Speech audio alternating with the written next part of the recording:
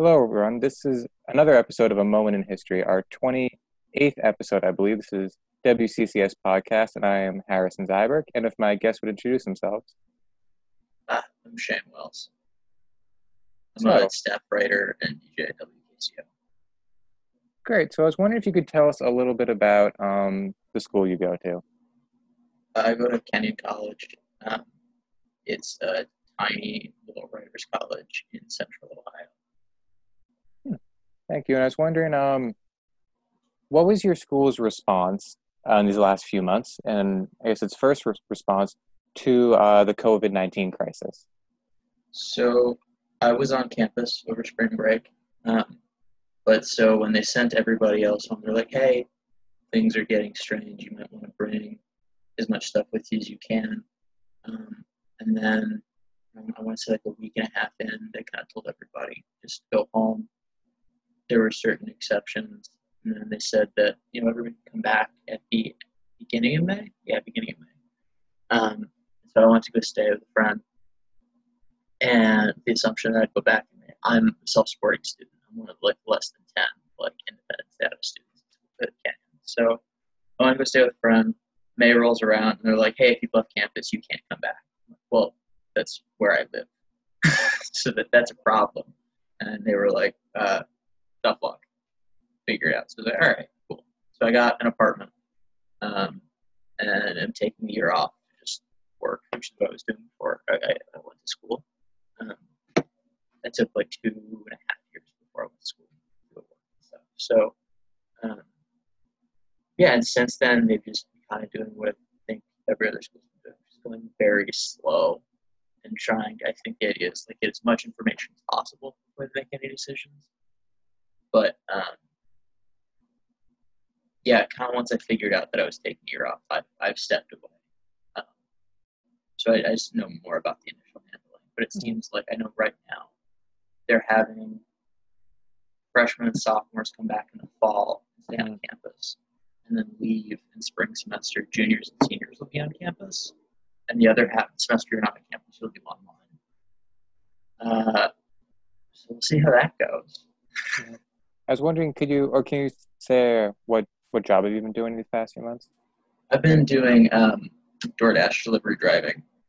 Mm-hmm. I bought one of the nice things, but I've never been able to have money to buy a car before. And being in rural Ohio without a car is pain. You can't get anywhere.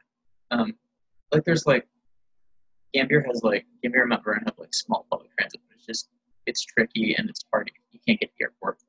So I finally bought a car and I've been doing delivery driving since then, and small freelancing stuff. I do audio engineering, mixing and mastering stuff for a band, 6 Miles to Nelly, based in Gambier, and just some friends. And I've been trying to get some freelance writing things going. But right now, my main income stream is DoorDash. I was wondering, could you tell us, I guess, a little bit about your experiences, I guess, with the jobs you've been doing, especially during these last few months? Because I feel like most of the people I've spoken to have been students or full-time students.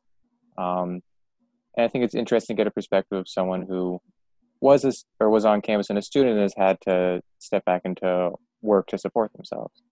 Yeah. So, I'm 22, and I just got done with my sophomore year. So before that, I was working for a couple of years, and at the time I lived in Nashville, and so I had my own apartment. I had jobs. I was working mostly as a line cook. I worked at garden centers. I had pre-COVID jobs where you could go out and do things and talk to people,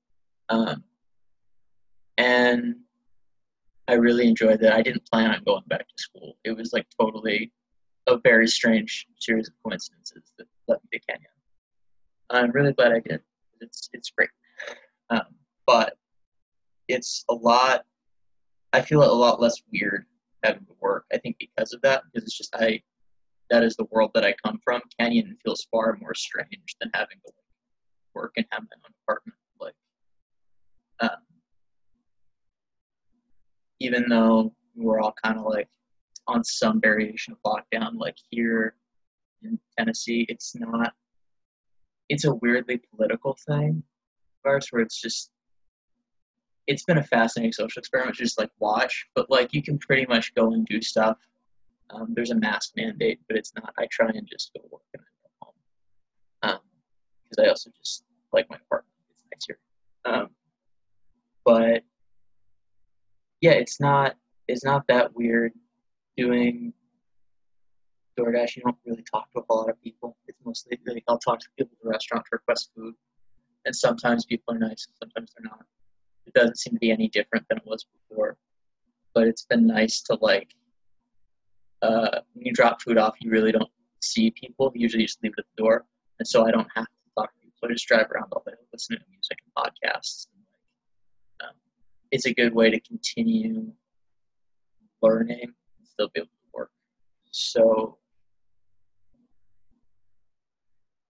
yeah, it's just different. It's not you don't think like better or worse than being in school. It's a different thing. So what music and podcasts have you been listening to?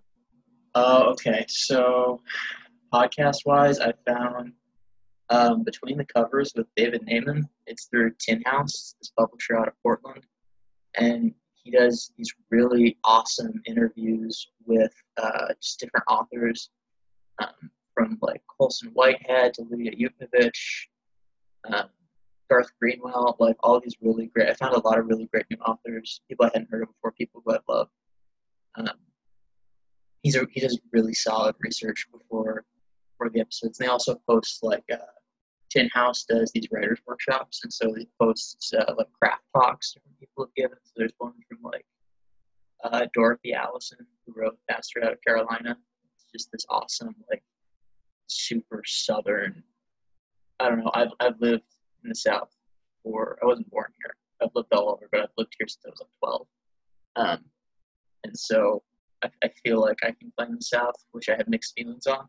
But yeah, it was one of the best like Southern Gothic books I've read in a while, and that podcast showed me that, introduced me to her. What else am I listening to? You know what? Let me open Spotify and see. It's been a lot. That podcast has like hundreds and hundreds of episodes. So I've been going through those, and then the New Yorker Radio Hour.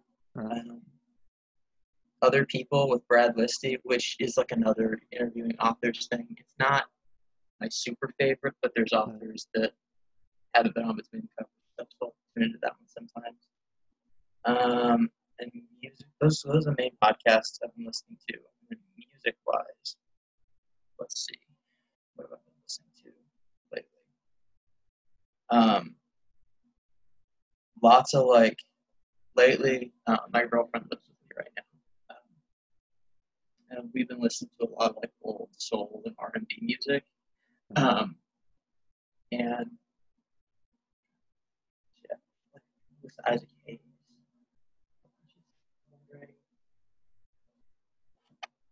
I have such a horrible memory, so I have to like pull up everything I've ever done and like make like, hold on, what did I do yesterday? I don't remember. But I've also been listening to a lot of like Spotify's telling me I've been listening to a lot of IDK, rapper, Big Star, Fiona Apple, JPEG, AJJ, Mountain Goats, Flipping. So I'm I've been curious. trying to keep. Oh, sorry. I was saying, so you said you lived in, so you said you're in Tennessee right now, right? Yeah, in Knoxville.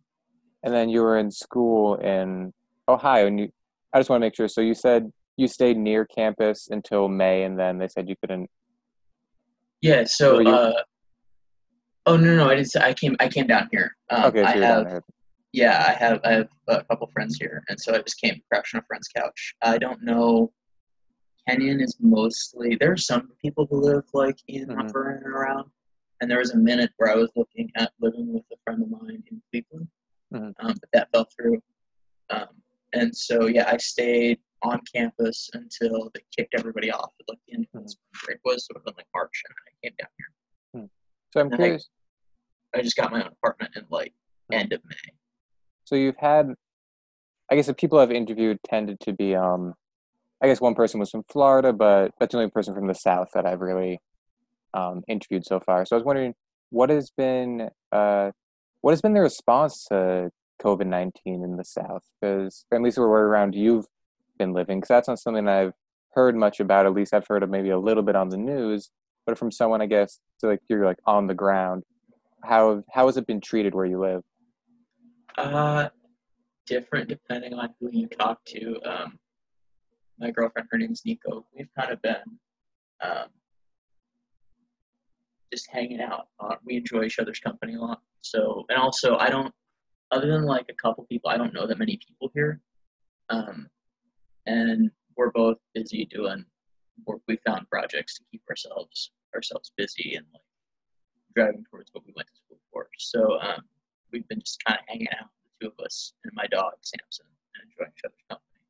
But like when I go out and see, like when I at restaurants and stuff, before there was a while where everything got really quiet and slow, and just like no one was out. Um, and then it picked up again pretty quickly. Um, it's a super red state. Um, there are only like a handful of blue counties in Tennessee, and they're usually counties that Memphis, Nashville, and I think Knoxville is in. But because Knoxville, the University of Tennessee is here, so half of its population like leaves at the end of every year, and they're permanent residents. So I think Knox County might actually go red as well. Um, but it's more, it's not even that necessarily like an air believing in the virus as a political thing, but like the response to it, like wearing masks violates my rights kind of thing. There's a lot of that. And in response to like the Black Lives Matter protests, I know in Nashville they've been super big. There have been some really great protests going on there. Knoxville had like a day or two, and the newspapers just kind of wrote them off and just kind of like laughed at them. It's a really strange. I would not have chosen to end up here at all. It is not where I feel super at home, but it's just where I had resources, so that's where I ended up. But it's been. I, I just try not to pay too much attention to like a lot of the political stuff because generally I'll get in trouble and mouth off. Mm. It doesn't help my case, but like we go out, like a lot of students just started moving back in Mm. yesterday, a couple days ago, and it downtown's packed and like half, more than half the people don't wear masks. When it's It's a whole thing. to give you an opportunity to if you could I guess if you could send a message to the people who treat wearing masks like a political statement or political thing, what would you want to tell them? It's silly. What are you doing? Like, I don't know. It's been fascinating to watch the research develop, and I try not to be a super, like, no one's ever changed my mind by yelling at me, and so I don't feel like yelling at anybody.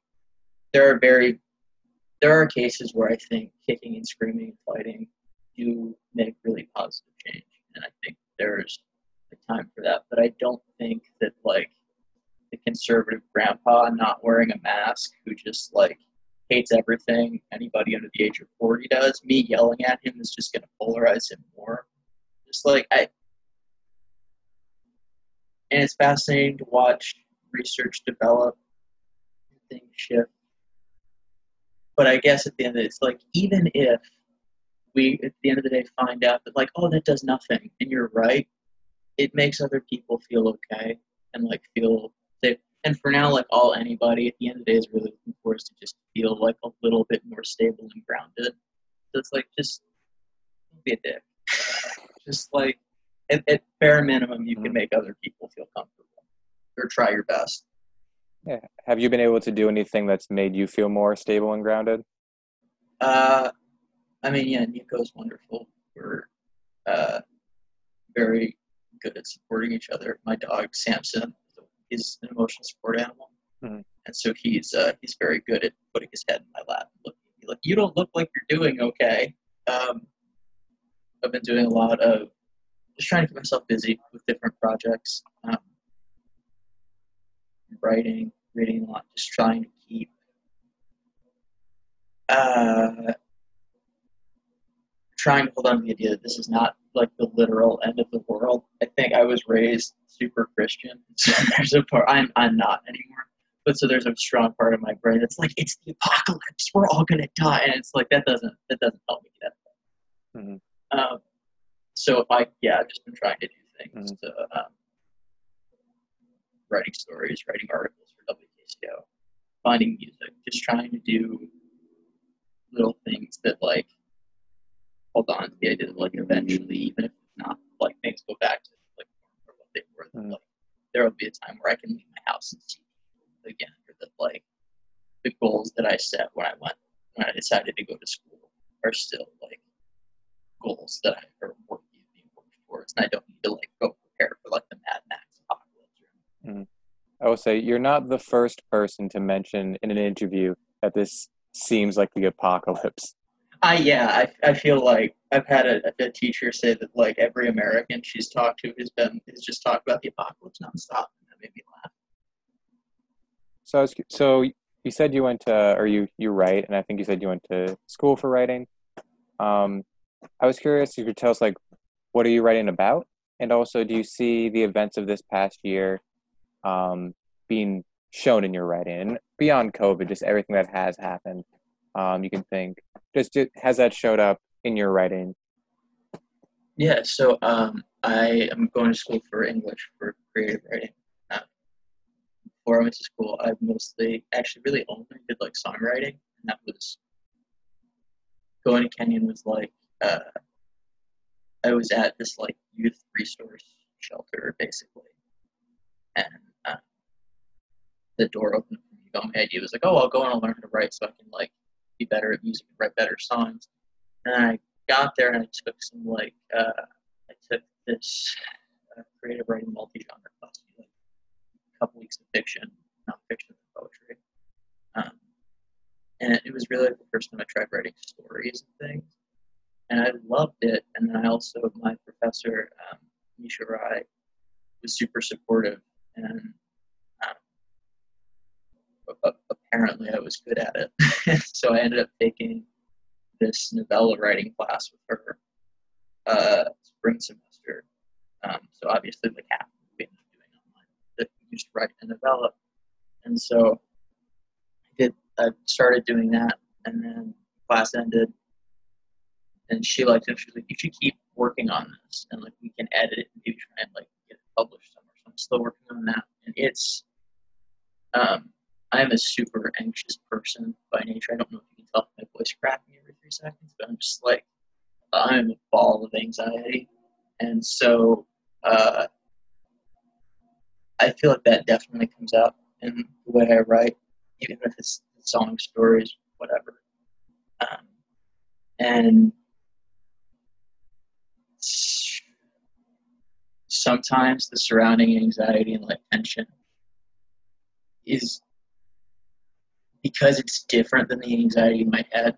I feel like it's a lot easier to like focus on it. It's kind of like watching horror movies when you're terrified. It you can like focus the way that you're scared on something completely ridiculous, like Pennywise the clown, and be like, oh, cool. Like I don't have to deal with my own internal thing now because I'm focused on this, and I can easily compartmentalize killer clowns as opposed to whatever's actually going on. Obviously, not quite the same thing as like COVID, real threat, fascist government's real threat, all that stuff. Um, but because it's external, I can work with it differently. So yeah, and I think beyond just like writing, like putting anxiety and things into writing, like the consciousness of other people, the consciousness of like how we all affect others, and like the interconnectedness of everybody. Um, I think is really just influenced the way that I think, and I think that bleeds into my writing. I hope it Mm. does because I hope that it makes it more conscious and concerned.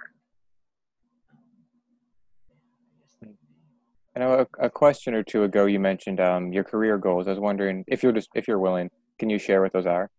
I don't even know if I have career goals at this point. I was very content just being a line cook forever, um, and so that's been uh, those go under constant readjustment. Um,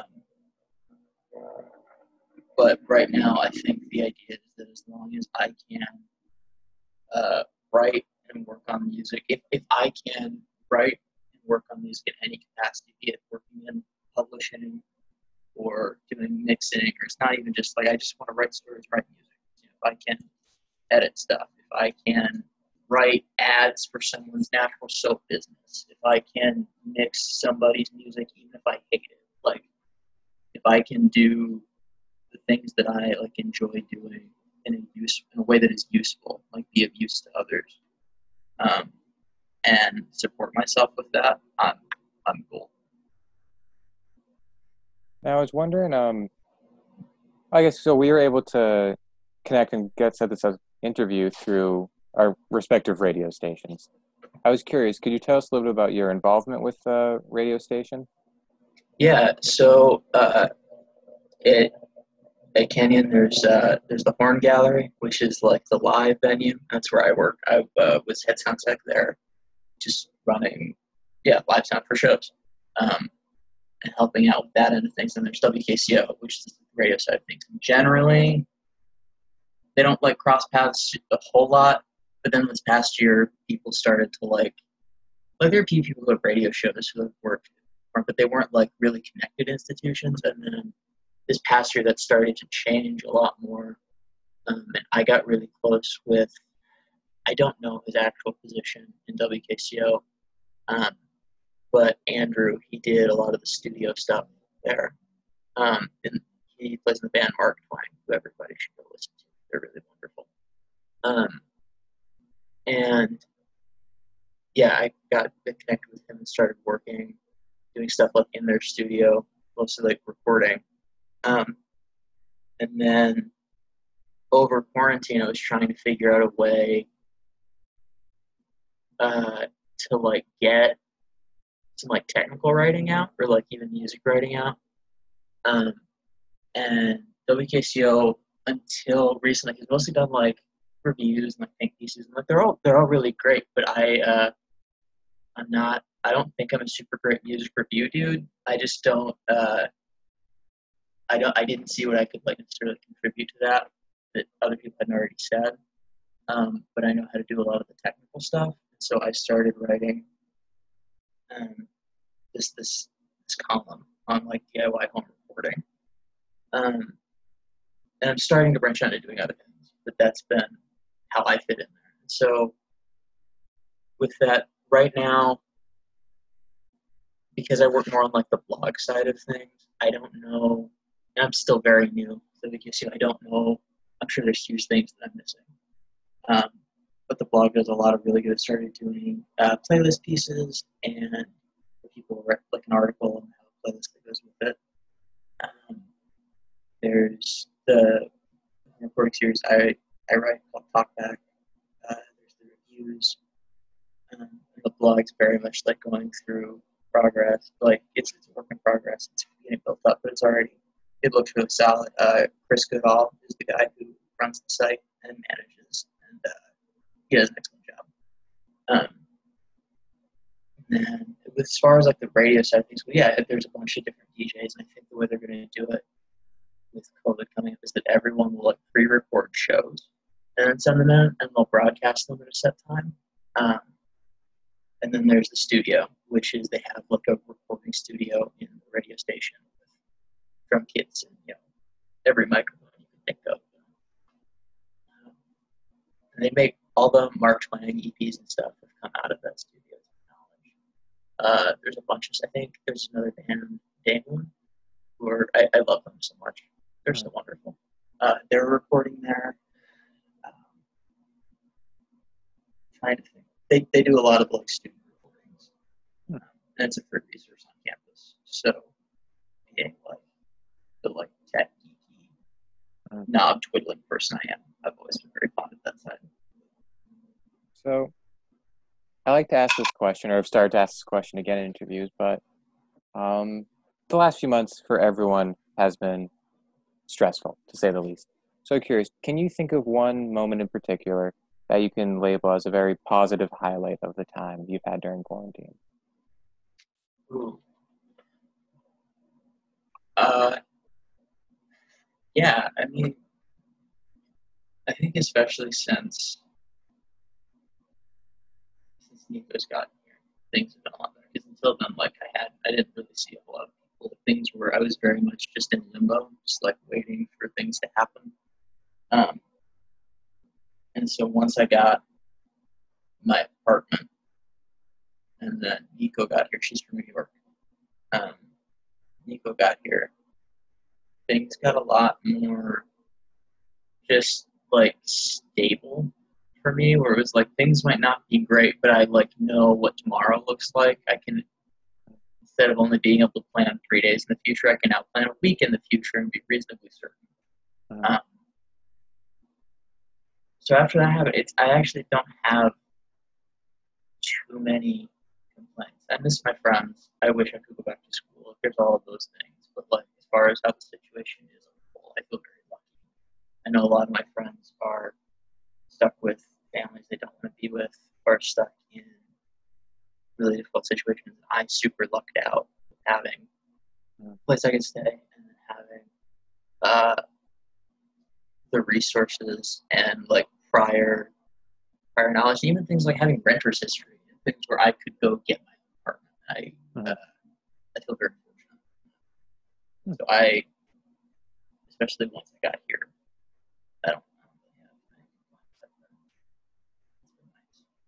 and then for a question that I'm very interested in people's answer to this question, but I personally can't picture myself shaking a stranger's hand for a very long time just because of everything. Do you think that how quickly will you be able to go back just to shaking someone's hand that you haven't met before?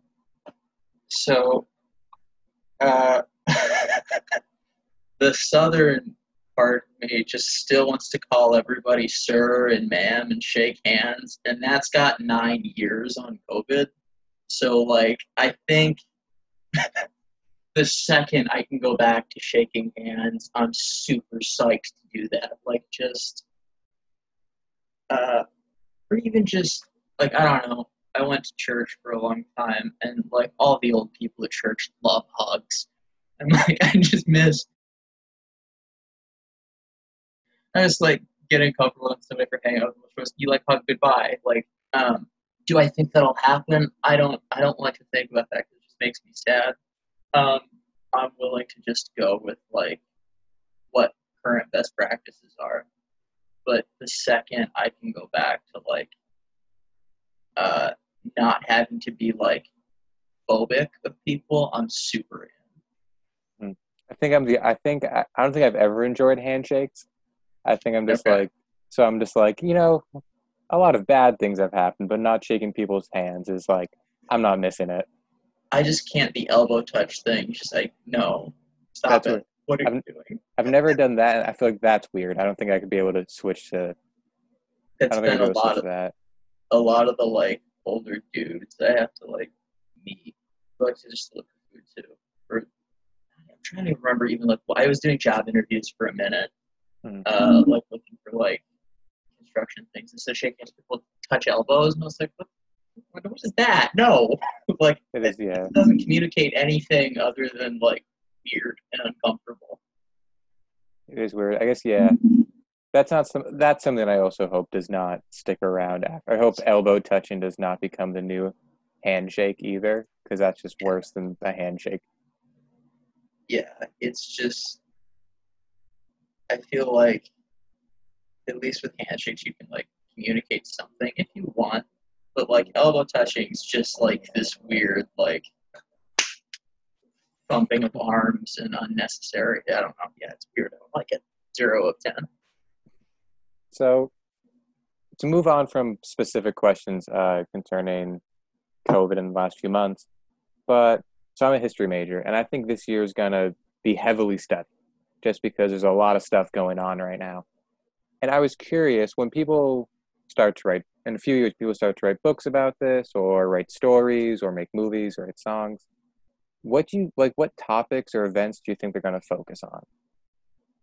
Oh God, that's fascinating. That's a really good question. Um, hmm. I mean, I think like I saw a lot of like on like online communities that I like follow loosely, people being like, "Don't name your song Quarantine. Everyone's gonna hate you." So like there was a lot of like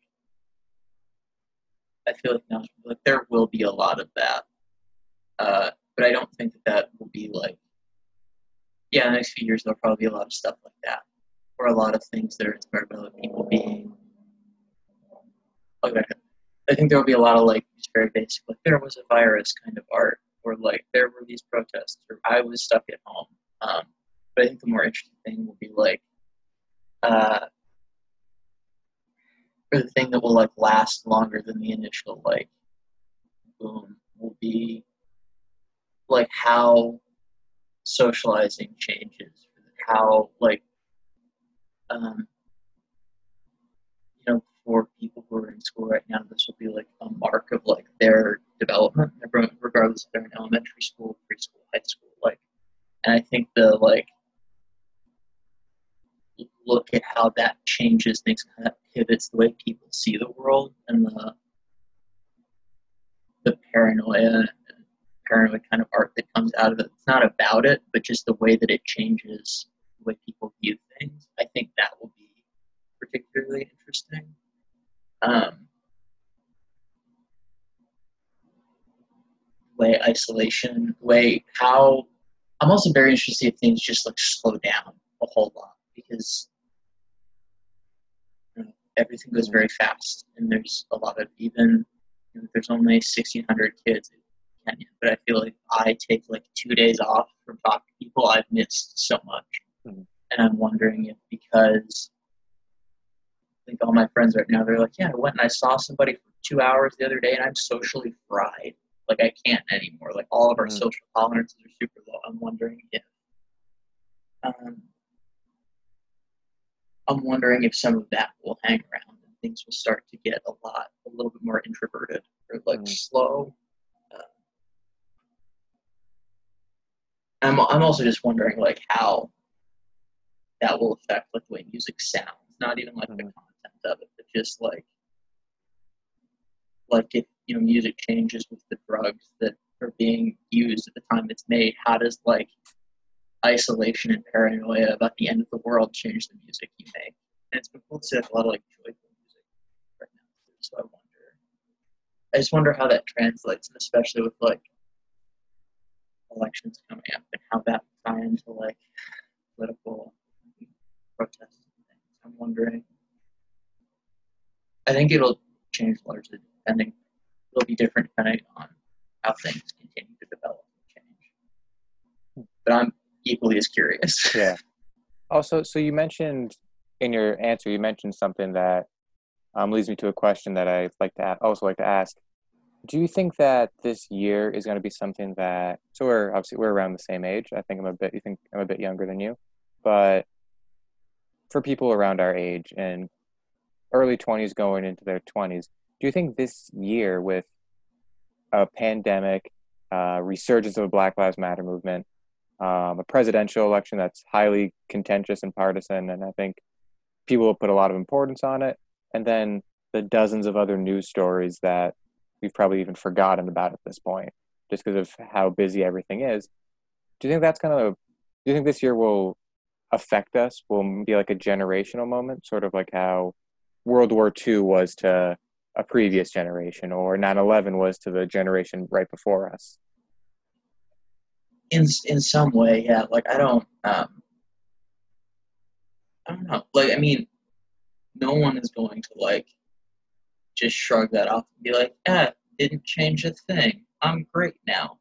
But like I hope it doesn't like spawn a bunch of like in like 40 years a bunch of grumpy 60-year-olds who are like, I lived through COVID. Don't tell me what to do. Like I hope that doesn't happen. Uh, but I mean, yeah, I think it's a landmark moment for sure. What that means going forward, I don't really know, but I don't think that. if nothing else, there's going to be some awesome memes about it in 5 years. Just, yeah. I have no idea. It'll definitely make a mark. I hope it does something interesting and positive, but more than likely, we'll just get some weird, surreal memes. I think this was the first. I may be wrong. I think this was the first mention of memes in an interview. So So you sorry. have you have that distinction. Damn it. 20 28 interviews in. Although I could be wrong. It may have been mentioned before. I would just like to go on record and say I don't know anything about memes. I don't either. I had a flip phone until junior year in high school, so I am Same. so Did you far like print out behind. MapQuest directions to get everywhere? No, I just took the bus everywhere. Just okay. Where are you from? So I'm from Malden, Massachusetts, so it's like right north of Boston. Okay, all right. Yeah, no, there's like no pub. I lived in like once I was like driving age, I was in like rural Tennessee. Mm-hmm. And so everything was print out MapQuest directions and try and get somewhere. And dude, MapQuest sucks. You can't get anywhere. So I was very grateful when I got the smartphone and I stopped getting lost as often. For my phone, every time we had to like for whatever test you have to do or event, you have to turn them in, so like no student can have them. And everyone would have iPhones that looked the same, and I just have this nice brick of Yeah. Oh, of this like I know which one's mine, and you also can was throw like it. no one's gonna steal it. No, it's worth nothing. Yeah, you can throw it at the wall and it doesn't break. It's awesome. Yeah, it had like if you had, I remember in like sixth grade, like you had the phone like slid up and had the Mm-hmm. full keyboard. You were the shit. Like that was it. That was awesome. Yeah.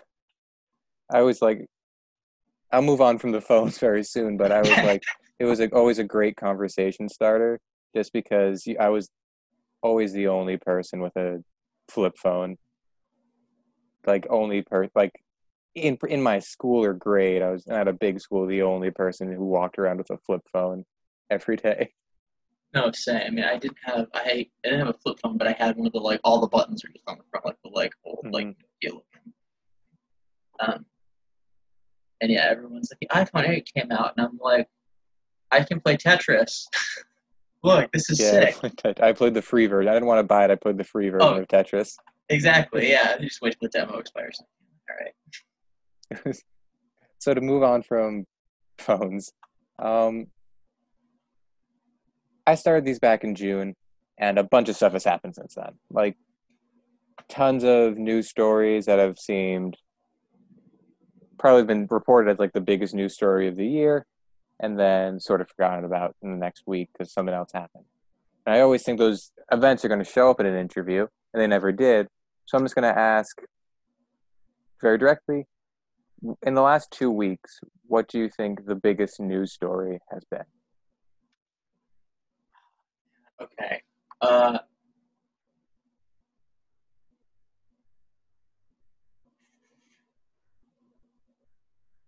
okay. I guess first, part of my strategy to stay slightly sane is to not follow the news too deeply. I kind of did a thing where you check like all the recommended news on different like you know Google News, Twitter News, and just see if there's anything that's particularly interesting or like, oh, I should keep up with this. I'll go read it. But I don't know if I read too much of the news, I just start to feel very like fatalist, and I'm useless. Um, in the last 2 weeks, I'm trying to think because I'll also go back and look at things that way out of order. So like yesterday, I was listening to a New Yorker podcast that came out a month ago about like should we reopen schools? So it's like okay, well George, so I'm definitely out of date on that. But I also have the worst memory, and I will take anyone to task. I don't know. It feels. Mm-hmm. Yeah. I get short answer. I don't know. Longer answer. Just it. At this point, everything seems so tied together Mm-hmm. and strung from the next thing. It's just like it feels like as much as little as I know that like the things like the main threads are all being held on to. I'm just waiting, but I can't remember a specific instance. and I feel horrible. So, a question again. What issues? So I think when when people start talking about politics or social movements, or really, I think our generation. I know I personally, I feel like you feel a big weight because there's so many issues that need to be dealt with. And then I was curious, do you think there are any issues in the past few months that we haven't gotten the attention they deserve, have sort of been pushed to the back because of the pandemic and the new protests in the election? Um, hmm,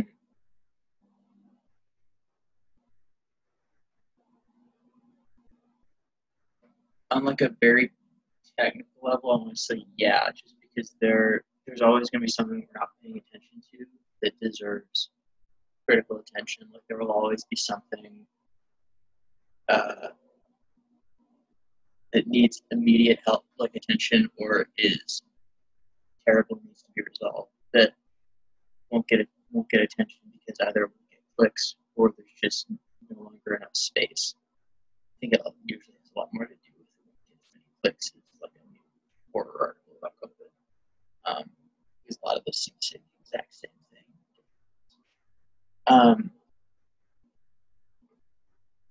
I've, I've seen a lot of the Black Lives Matter and protest stuff sort of die off more in the main news. I think a lot of the stuff that I've seen about that has come through people I know on social media posting things, and that's where I've gotten a lot of updates on that sort of that stuff, different petitions, excuse me, programs and donating to ways you can help with that. I think has been spread a lot more through like digital word of mouth. Um, as far as so yeah, I guess as far as news goes, I feel like that there is a lot more to be said on like a mainstream front there. I heard the other day about an oil spill in the Indian Ocean that I've seen like one or two articles on. Um,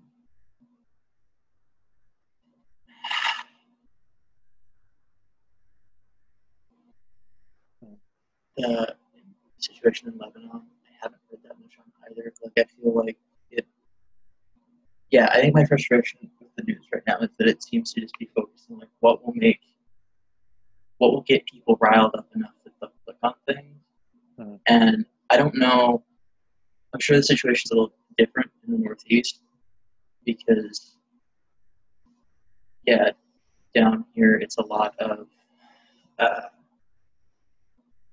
it's a lot more conservative. So there's a lot of like Mhm. pushing things off the side, just like you know, I've heard a lot, not like a disproportionate, but just like I mean, I guess no matter what's disproportionate, like people defending like the cops murder George Floyd, like just it's a very different overall environment, Mhm. um, and so I think maybe I just because of that, the news that I hear going around is probably a lot less informed and aware than news other places. But Mhm. this is what I can think of. My experience so Hmm. And I was so I don't always ask people questions in these interviews about Black Lives Matter, really, unless they mention it themselves, and you have a few times. So I was curious. Um, we've grown up where there's been videos of African American people being killed before, and they've been spread around on the news, and we've seen them. But it's really in this moment we've seen a huge upsurge of support again. Um, I was curious, do you have any thoughts on why you think it was this video or this moment that it happened in, as compared to it happened sometime years ago when we saw another video, or why these videos and these stories didn't just disappear like some of the other ones did?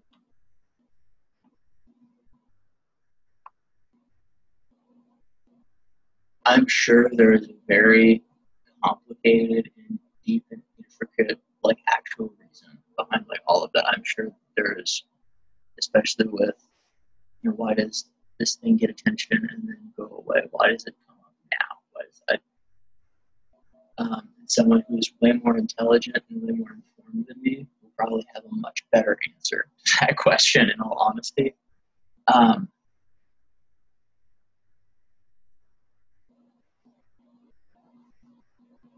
I think a lot of it has to do, like, I remember going through high school. I went to like a tiny Christian high school, like out, not in the sticks, but like close, just like, and even I started to hear about like social justice movements and things like that. And I remember watching that become more of a thing, like as I grew up. And so I think because I think some of it has to do with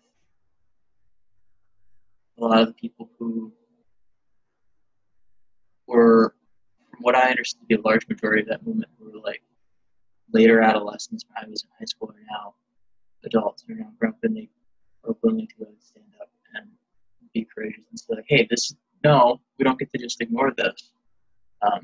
And so I think it's that there are a lot of very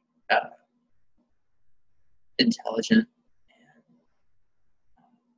courageous and just people with really, really solid heads on their shoulders who are willing to stand up and put themselves at risk and say,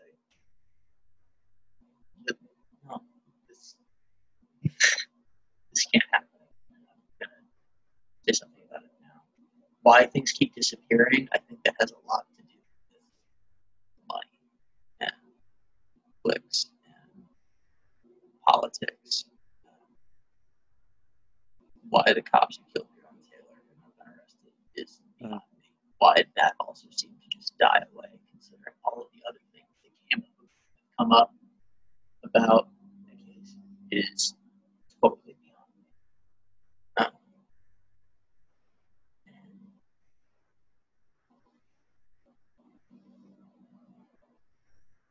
I mean, it's not like it's white supremacy versus government. It's capitalism. It's all the systems that are in place that say, like, no, that actually serves the larger system in some way. Mm. So we just need to get people to forget about that.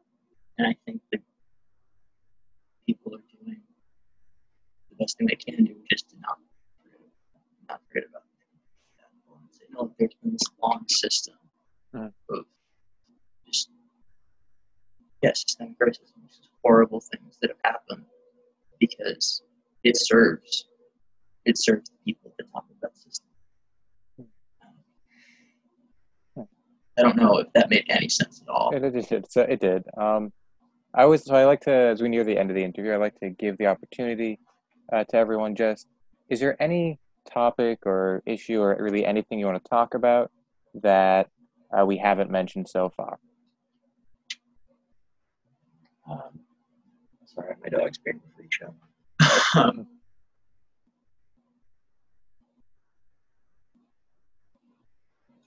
No, not that I can think of. Black Lives Matter, defund the police, arrest the cops who killed Breonna Taylor. Wear a damn mask. Even if it doesn't do anything, it makes other people feel better.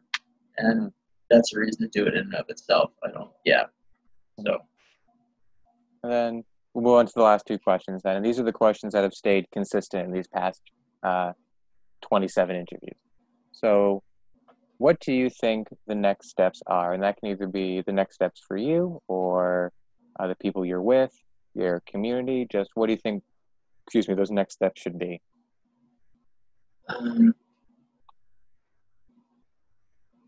So my community at this point is mostly online. I know like one or two people here, maybe not super closely. So it's a lot of continuing to share information, support in the different ways that I can, be that in person or from far. Things like that.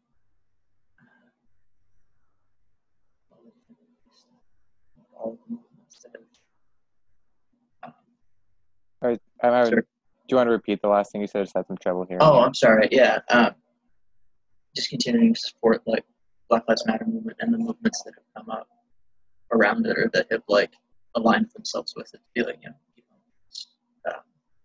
uh, the bail funds when protests are happening, different things like that. Um, Continuing to support all those things in person or from afar as best I can. Um, Continuing to support the individual people in my communities as best I can, especially being distant. Um, it's a lot of reaching out to people, talking to people. Trying to keep myself and my girlfriend safe as far as like, the virus goes, making sure that like things are clean, masks, and stuff like that. And then yeah, just trying to make sure that like I don't become super fatalist and then become useless to whatever else is happening. Make sure that I don't just give up or get myself in a position where I can no longer, be helpful. And then I'll ask the last question, which you, to be fair, you sort of answered just right now, but this I think is actually the question that I'm usually most interested in what people are going to say. And it's probably the most direct question I'll ask people. But it's, are you hopeful? I'm sorry. Are you hopeful? Is a Oh, ooh. Um, yes and no. But I'm hopeful that things get better and that things change. Uh, I don't consider the possibility that things can change for the better, that we can vote Trump out of office, that uh, Joe Biden won't be the bumbling fool that he seems to be 90% of the time. Um, Even though that is true, uh, because it's obviously a better option. Um, I think if you can't see, like, I give up on seeing an ideal or seeing a better solution or a way things can get better, I'll just get super fatalist and nihilistic, and that that doesn't help anybody. That doesn't get me anywhere. At the same time, uh, I have reservations and fears and doubts um, that are almost equally as strong. And so I think for me, it's not even like, am I hopeful? It's just like the choice that I make to get up every day and just take those odds and keep going in spite of whatever might want me to not or want people around me to well. Thank you so much for sharing. Once again, this was A Moment in History, our 28th episode. This was WCCS Podcast, and I'm Harrison Zyberg. And for all the people who will listen to this in the next few days when it's posted, um, thank you for listening. I hope you get to see someone else's perspective. And for anyone who listens to this in the future, I hope this gives you just a little bit more insight into what living through this year was like. So thank you for listening.